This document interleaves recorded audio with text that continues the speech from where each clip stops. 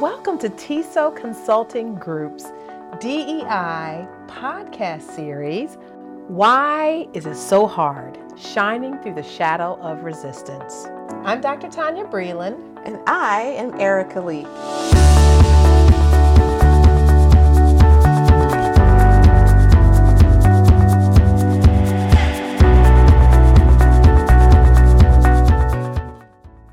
Welcome back. Welcome back. We are here. As you see, the holidays have come and gone, and we are ready to get into another topic. Yes, we are. Yes. So what are we talking about today? Dress codes. Ooh. Yes, you look really good today. So do you, as always. Thank you. Yeah. And appropriate. Oh, yes. Nothing provocative or revealing. According to whom? Right. Like, so we're going to talk about all of that Yeah. today, like that language around dress codes and who gets to determine and why and what's the impact of that. Right. So, yeah, and even what does that have to do with this podcast? You know, it's a DEI series. Like, why is this even a thing that we would be talking about? well, because it relates wholly to gender equity.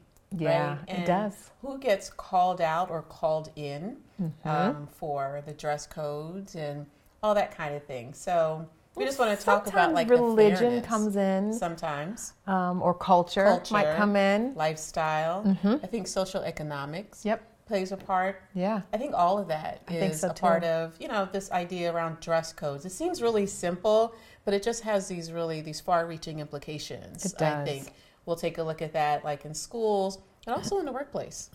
I think so too. I think this is a good topic. It's relevant. You shared an article with me about lawmakers in a state passing a dress code for women who were in law, I guess, or legislators. And this was in the state of Missouri. So I don't know if you've seen this, but I was appalled Yeah. by it, quite honestly, because this is something that was just currently passed. Right. And the person that was leading the charge was a woman. Yeah. I wasn't really sure, like, what's going on here? First of all, Yeah. aren't there other things happening in the state of Missouri Right, that require exactly. attention rather than what the female legislators are wearing? And it was, I think, a requirement to wear blazers or jackets or something like that. So, according to this lawmaker, and now according to this particular chamber of the legislature, like what you're wearing without a jacket It's inappropriate. would be inappropriate, Yeah. which is, I'm wearing a dress. yes. I mean, but I don't really, so like, I don't understand, I guess I don't understand the need for that. I Like, have what's no the idea. need? Why does that require a law? Well, because I think they thought that some women were not dressing appropriately. Yeah. And, it's often that these rules around dress codes are often targeted at what the women are wearing. Sure. And it lends itself to discrimination and bias against women. Now, we can also talk about, other groups that may be discriminated against. Sure. But let's just start with that, because I think, women are often on the receiving end of bias or on being ruled, if you will, around what it is that we're wearing. Yeah. And I think it starts in schools. It does. Unfortunately. So that article that I sent you, we found it in Education Week, and it says like 90% of the rules around dress codes are geared towards girls. 90%, as if boys don't wear clothes. Right. Right. Like, and as if boys don't wear inappropriate clothes. Sure. Inappropriate Right. clothes. Yes. And who's to say what's inappropriate in the first place? Well, that's it. That's it. Yeah, I mean, let's think about like growing up, so what was it like for you in terms of what you would wear or what you were allowed to wear growing up? So let's just start at the home, like how it was as children. So I grew up in a home. My father actually still is a pastor.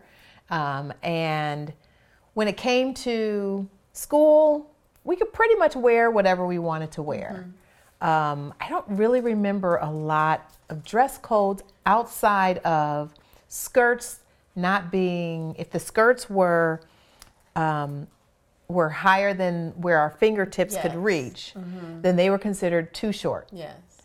But I don't think there was anything that the guys had to deal with. I don't remember anything I don't remember any really dress code rules. Maybe hats. Around. Maybe. Yeah. But I don't remember.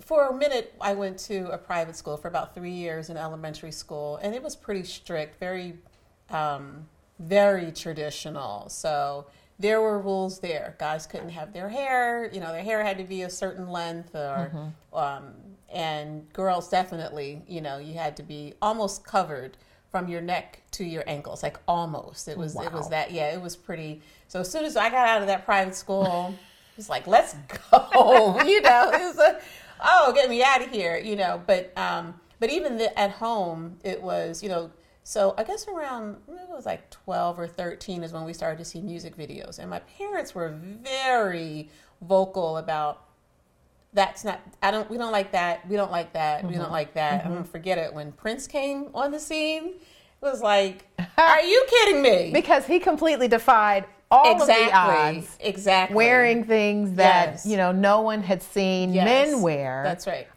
Who were heterosexual. That's right.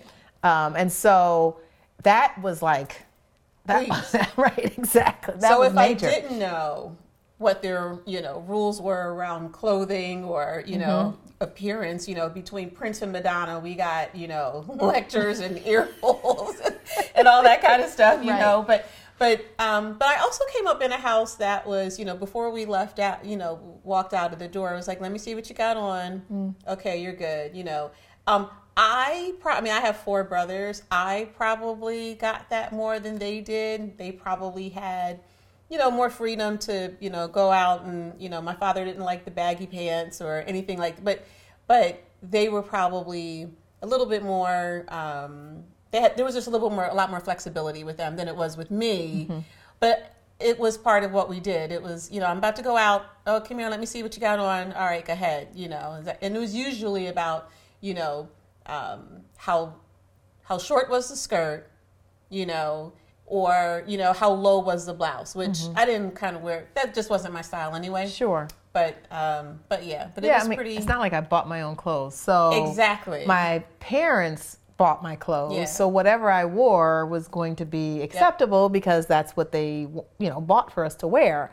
Now, when it came to church, we weren't allowed to wear pants to church, and we couldn't wear shorts to like rehearsals or like youth group or whatever. Although I think we could, like when we went to vacation Bible school, like, we could wear shorts because it was in the summertime. It was more like playing and what have you. But, the rules were around modesty. That was kind of like what was underneath all of that. But let's dig a little deeper in that modesty theme a little bit. So not that I'm anti-modesty, but if you think about what the message often is behind that message, it's really, girls, you don't want to wear something that's going to make the boys desire you. Absolutely. That's often what was behind that, as though the girls controlled what was going on in the minds of the guys. That's right. Absolutely. Yeah. I heard that a lot. You don't messages around like what people would think of me based on what I had on. I heard that a lot, a lot. And you don't want them to think you're fat. That's right. That's right. That's right. That's it. I heard that exact. Statement. Yes. But that was a part of, at least for our parents' generation, I think that was a part of raising your children right. And what your daughters wore, what they had on, was a part of that, the signal. And what, the challenge with me was, although my parents bought my clothing up until I got my first job, although that happened, I had friends that I would borrow clothes from, and I would go to school and change. I was one of those. You were one of those. I was one of those girls. Like, how many turtlenecks can a person wear? So, let's go. Wear something else. I don't know that I did that. I did. But Yeah, I didn't really do that. That wasn't like, I don't even think I thought about it. But I was also very thin. Mm-hmm. So nobody was as thin as me. I just felt like I was like, I felt like I would get teased because of how thin I was. Mm-hmm. You know, like oftentimes people are teased because of how, overweight they may be. I was teased because of how thin I was. So there was no swapping clothes. There was nobody I could really swap with. So that just wasn't even a thing for me. But, but really, when you think about the message that we send to girls, even today, about how we dress ourselves, is that message, even though it may be well-meaning, is that message sexist? That's a really good question. So I kind of struggle with this, right? Because I think on the one level, because I did have sort of like that private school background, and I really believe in clothes as an expression of yourself. Like I want people to be able to, I want my kids to be able to wear what they want to wear. Mm-hmm. On the other hand, though, I do want them to understand how to navigate. So everything is not necessarily, good in every space, right? So understanding what's appropriate and what's not in this context or in another. Like I want them to understand that. I do think that's a thing. Mm-hmm. And while that may be subjective, I do think that that's reality. But I struggle with that, so I'm not sure. I mean, I have an adult daughter, and obviously she's going to wear whatever she wants to wear. I have zero control over that. But, as a child growing up, I did want her to dress in a way that didn't draw extra attention to herself. Mm-hmm. That was not something that was going to send out negative messages. But interestingly enough, as she, got older, she would talk about how, some of the messaging that society gives to women about the way that they dress is really very skewed to one side.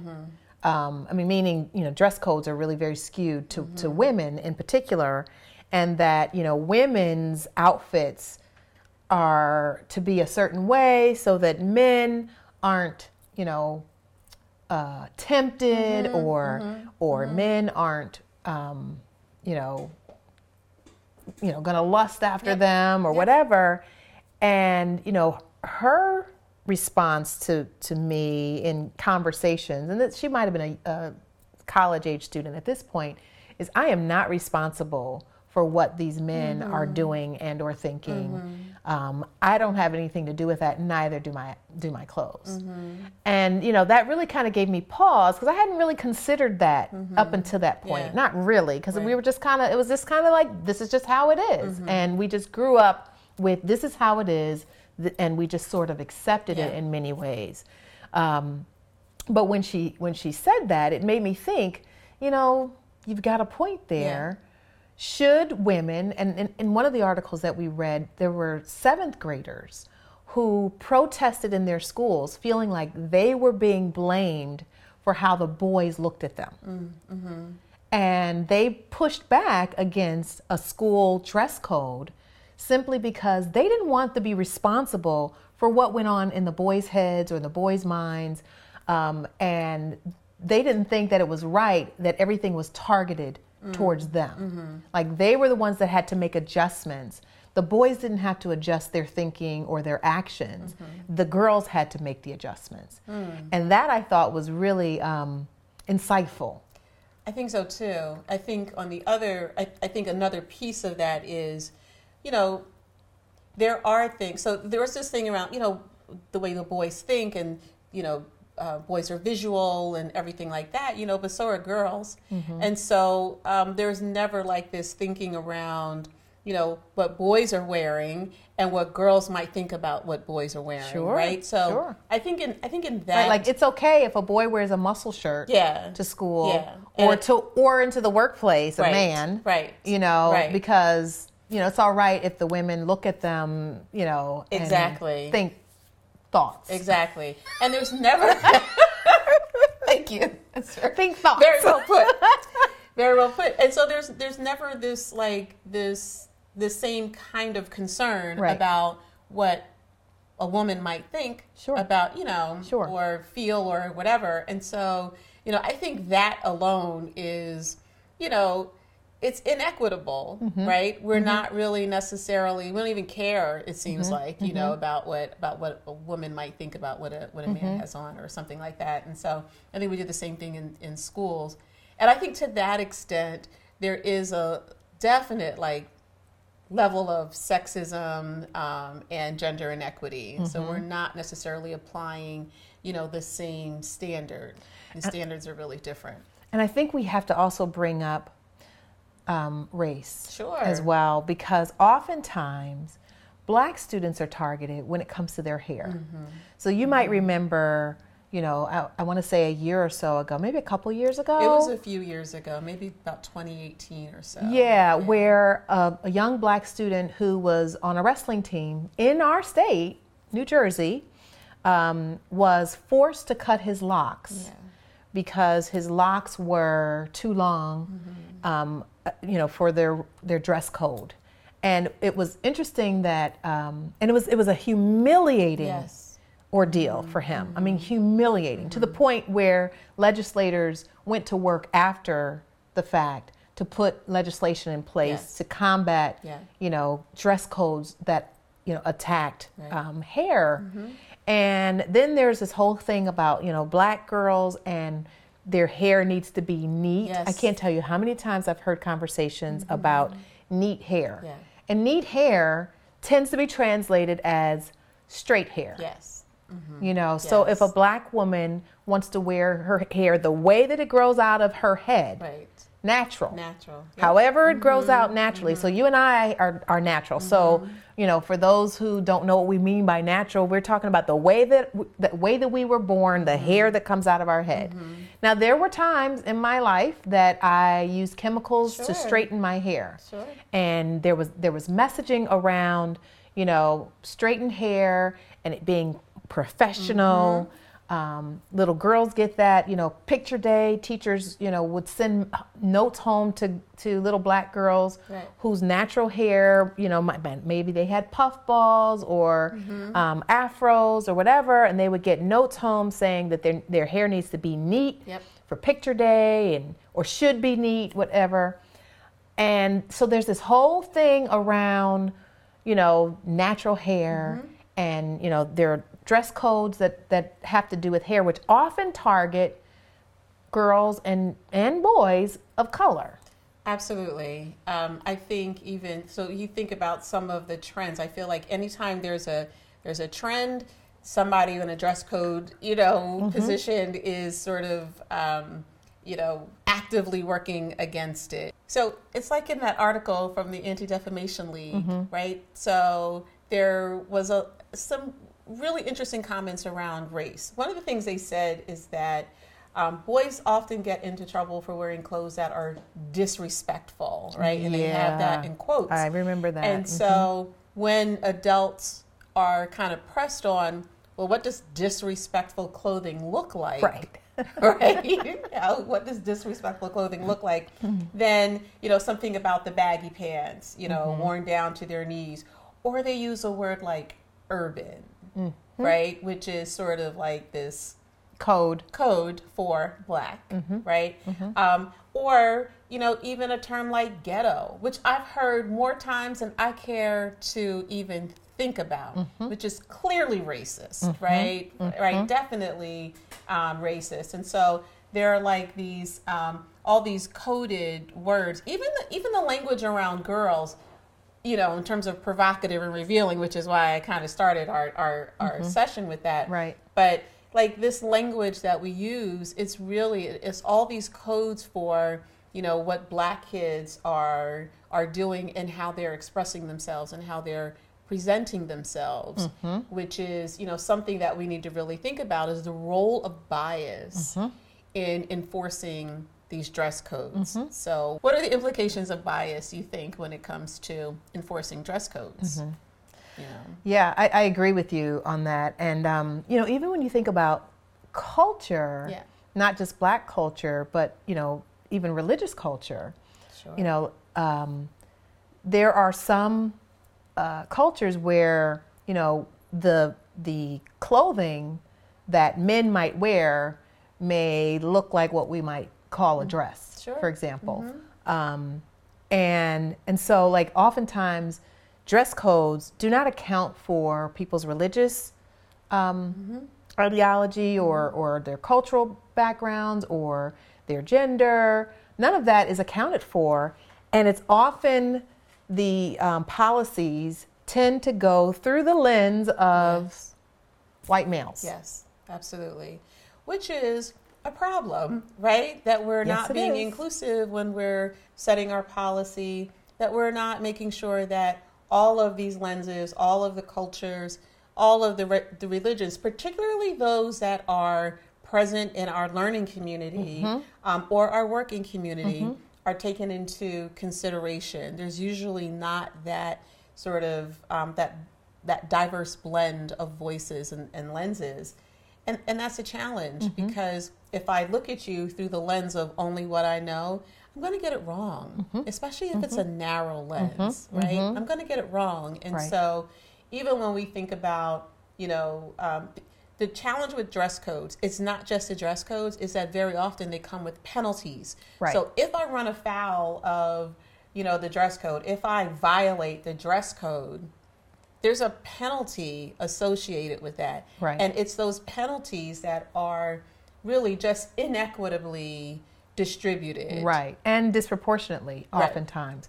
Because what we've seen in some of the articles that we've read, we'll see where, you know, curvier girls Yes. may be targeted Yes. for violating the dress code.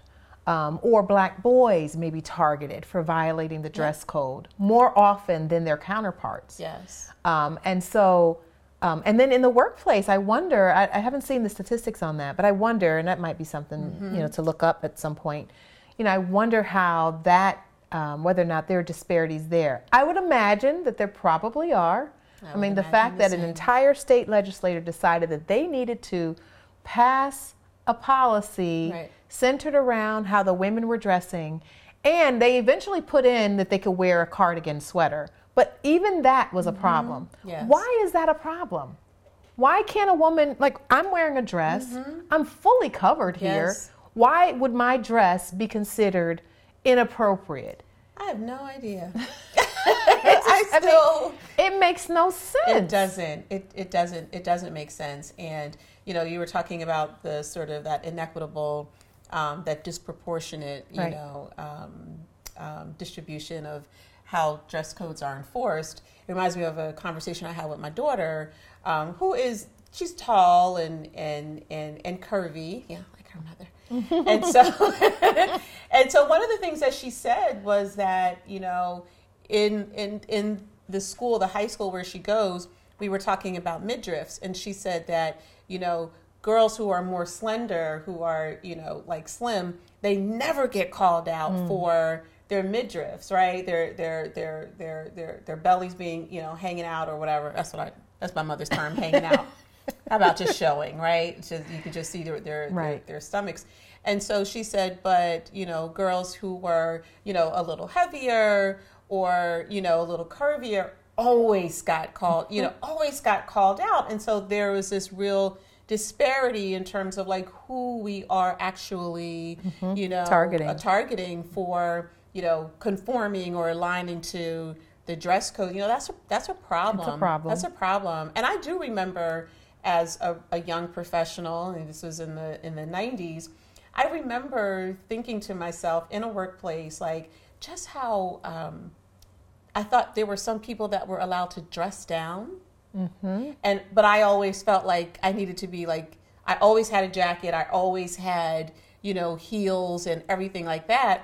This in a space where, you know, there were men who were wearing like khakis, no jackets, and they were fine. Nobody said anything. And I was reminded a couple of times about, you know, what was appropriate, even though I never left home without a jacket and heels and everything like that. It seemed like there were some people at work that were allowed to, wear, dress more casually, they and those of us, there were others of us that just were not allowed to do that. Yeah, double standards. Absolutely. Yeah. Absolutely. Interestingly enough, as we were talking earlier, I was thinking about hair. We both have natural hair. And I decided to cut my relaxer out of my hair and go natural back in 2014. I did it another time in my life as well. But when I did it in 2014, I was, working in this business. And I remember having this internal debate about whether or not I was going to be viewed a certain way or received for having, short, curly hair rather than having the longer, straight hair that was, chemically processed to create straightness. And who is it that even decided that that's what was considered appropriate? Right. There's a show, a series, I think it's on Hulu, that's talking to Black women about their hair journeys, and it's just like riveting to watch.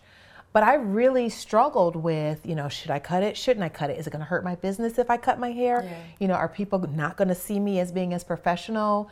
And I really had this internal war with myself. And at some point I made the decision, this is me, this is my hair, this is who I am, and I'm just going to be me. And if they can't accept that, they can't accept that. And what I also find to be interesting is who compliments my hair.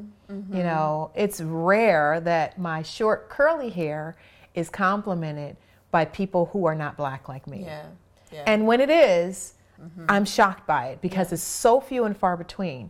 But if I straighten my hair, which occasionally I have done, if I straighten it, all of a sudden, oh, your hair's so pretty. So even standards of beauty fit within this dress code piece, which really is, we could talk about this probably for another hour. We're not, but we could.